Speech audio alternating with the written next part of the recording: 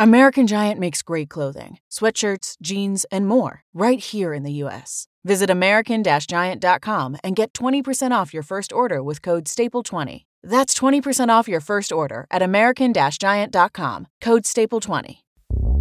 This episode of Check the Locks is brought to you by our friends at Audible. Audible is your one-stop shop for audio entertainment where you can always find the best of what you love or discover something new. That's right.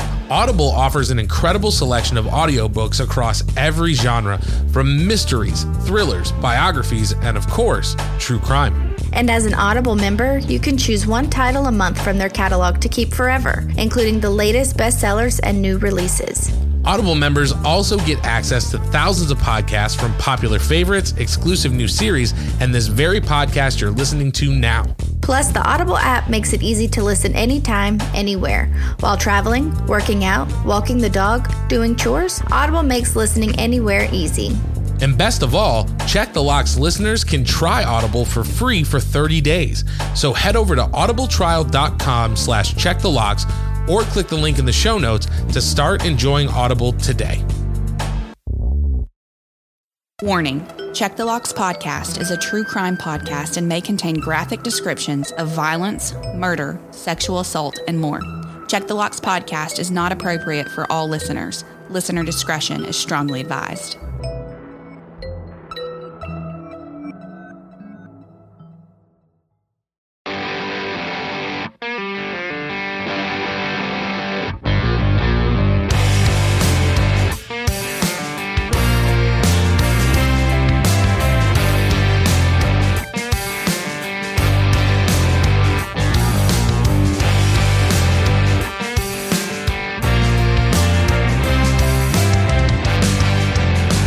Welcome back to Check the Locks presents True Crime for the Short on Time. As always, I'm John Connor. I'm Olivia Cornu. Saying thank you for joining us this week as we dive into yet another truly terrifying, bite-sized true crime case.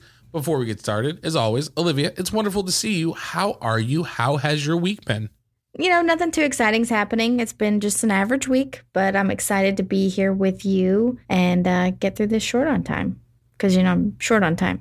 I am right there with you. I was going to say, I'm glad that you've had a good week, but I got stuff to do. It's late. I'm short on time. You're short on time. The listeners I know are short on time. They're like, stop talking, get to the case. So let's talk about it. This week is your week. What have you got for us? What are we going to be talking about today? Well, I kind of have us on a trend. You were in South Carolina. I'm coming from South Carolina this week as well. But this is something that actually happened this month in Myrtle Beach, South Carolina. Have you read about this or seen this anywhere? I think I might have saw some headlines about it, but I haven't had an opportunity to dive into it. I will say before we started doing this podcast, I was like reading everything. And now it's like, no, I've got to pick my one case for the week. I don't have time to look at anything else. So that's part of the reason I love these short on times, because it's anything that I've missed, I get to catch up on the details and stuff like that. So I'm excited. What do you say? Should we just dive into it? Yeah, let's get started. Awesome. Natalie Martin was a vibrant 18-year-old who had just graduated from Philo High School in Duncan Falls, Ohio. A few years back, she began dating her classmate Blake Linkus. The couple broke up earlier in the year prior to graduation but remained friends. The two and other friends went on a celebratory graduation trip to Myrtle Beach, South Carolina. The group went out to a club on the night of June 6, 2023. Natalie apparently was not feeling well and returned to their home early. Blake Linkus went back to their vacation home with Natalie. Two friends claimed that they returned back to the house around 10:45 p.m., and they recalled entering through the back door of the house because the front door was locked, and neither Natalie nor Blake answered the door. One of the friends remembers hearing 3 loud noises. He checked the common area and saw nothing in disarray. He tried to open the bedroom door where Blake and Natalie were sleeping, but it was locked and silent. The whole group was home and in bed by 7 a.m. Now, around 9 a.m. that same morning, friends state that Blake ran out of the bedroom frantic. He was bleeding and saying, "Natalie's not waking up." 911 was notified, and 18-year-old Natalie Martin was pronounced dead on the scene. Evidence and minimal court documents available showed that Natalie had died by manual strangulation. It appeared that she had been dead for hours prior to Blake notifying friends that she was not responsive. Blake Linkus apparently stayed in the same room with Natalie's deceased body for hours. He was immediately arrested and charged with the murder of Natalie. 18-year-old Blake Linkus is currently being held in the Horry County Jail in South Carolina without bond. Wow, that is crazy to think about. The idea that he strangled Natalie to death and then was just in the room with her for as long as he was. It makes me wonder if he was kind of formulating something because, you said he had come out with blood on him and he's like, Natalie's not responsive. Natalie's not responsive. And I'm wondering if it was him trying to lay seeds or like, I don't know what happened, like developing whatever story he was going to tell. Yeah, like I've just been asleep in there. Right. And you don't sleep strangle, I don't think is a real thing. You know what I mean? I don't think so. So yeah, it's definitely not looking good for him. Now, Blake was a high school football player and wrestler. The pair apparently dated for 3 years, but had recently broken up in February before they graduated. Friends recall prior moments of aggression that Blake had towards Natalie. The cause of their breakup was due to Blake allegedly assaulting Natalie at his home in front of their friends. Now, no motive has been established for this murder. However, friends at the house claim that the night before they were arguing over Natalie texting another male. But to their knowledge, the pair had resolved the issue. As for the death of Natalie, her small rural community is in shock and disbelief.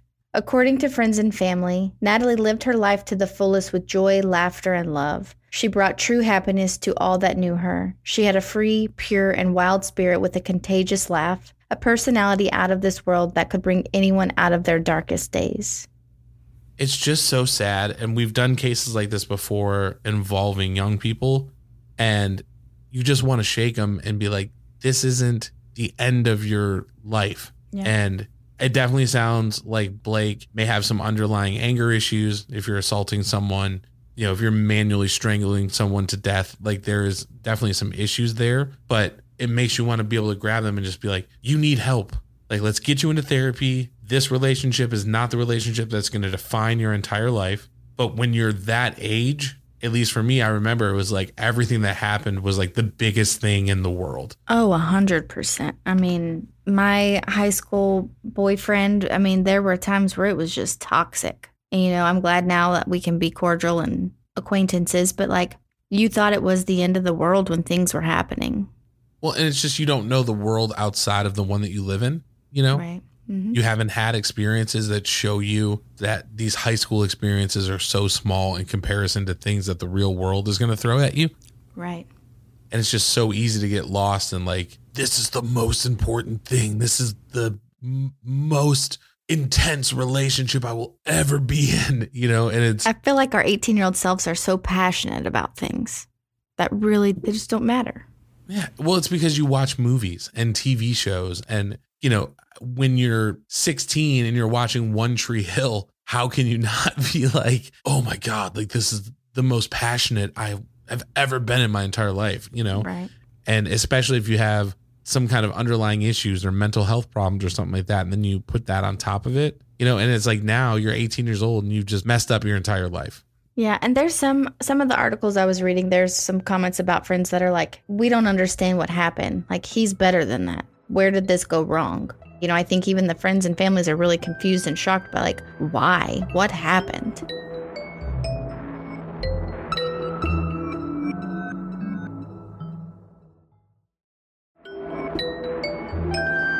Yeah, and it could be something where he snapped in that moment, but that's the thing, man, is it only takes you snapping that one time, and then the entire course of your life is altered, and again, I feel like I talk about this every episode, but thinking about my kid, man, it's like, this is the kind of stuff that I worry about as a parent. My daughter getting involved with somebody who has some kind of anger issues or, you know what I mean? And I talk to my wife about it all the time, but it's like, all I want to do is raise her so that she knows what her worth is and is comfortable being able to say like, I'm worth more than this. I don't deserve to be treated in certain ways. Like, that's my greatest hope as a parent, is just being like, you have enough self-respect to say, I deserve to be treated better than this. And that prevents her from entering into those kind of relationships, which I know it's a long shot because, again, as a teenager, everything is dramatic and everything is the end of the world. But it's scary out there, man. These kids they're just exposed to too much these days. But I just don't feel like when we were younger, we had that exposure to all of the bad things that are happening. I don't know. I just feel like everything is just so at our hands on our cell phones that I don't know. But why, And I will say that there's a case to be made that maybe people are more desensitized today than they were when we were kids because we didn't have smartphones and terrible things kind of coming into the palm of our hand nonstop.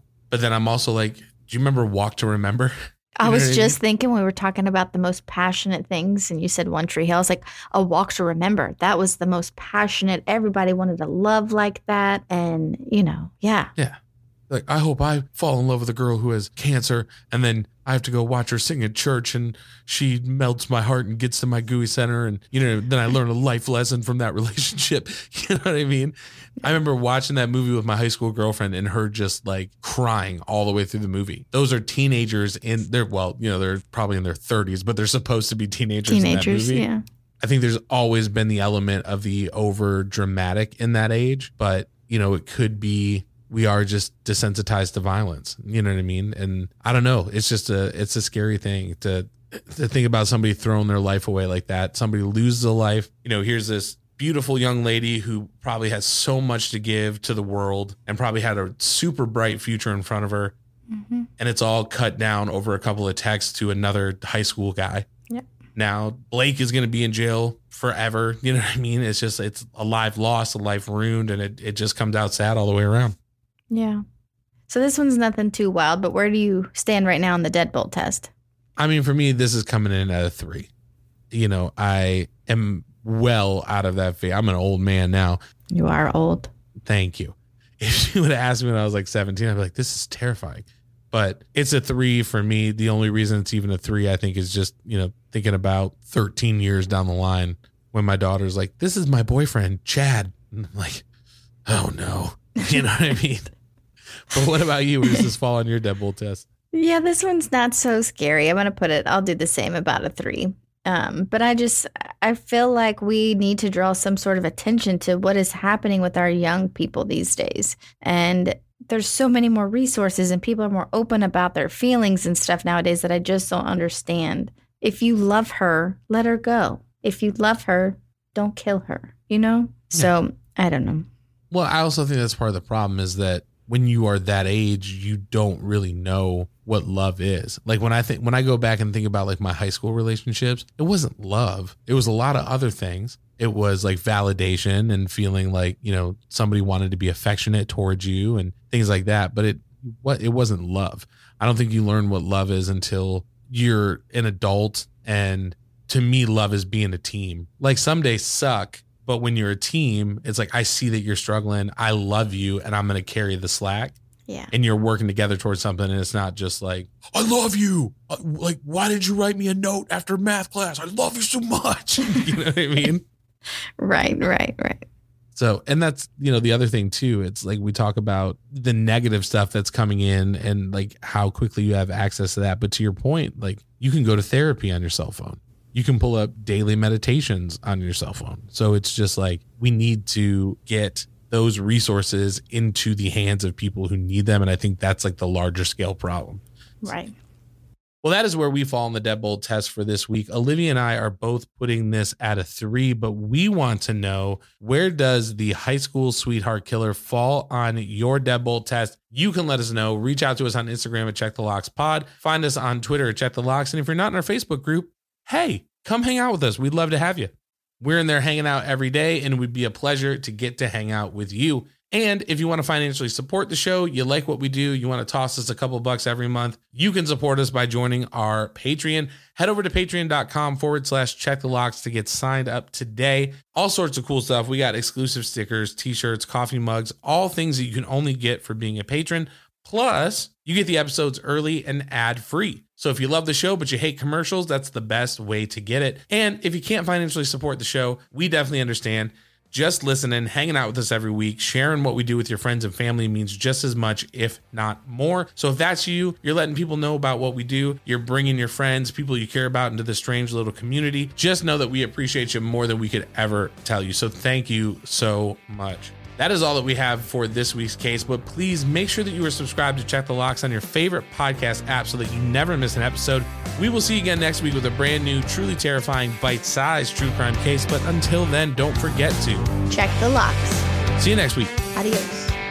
Bonus Aries.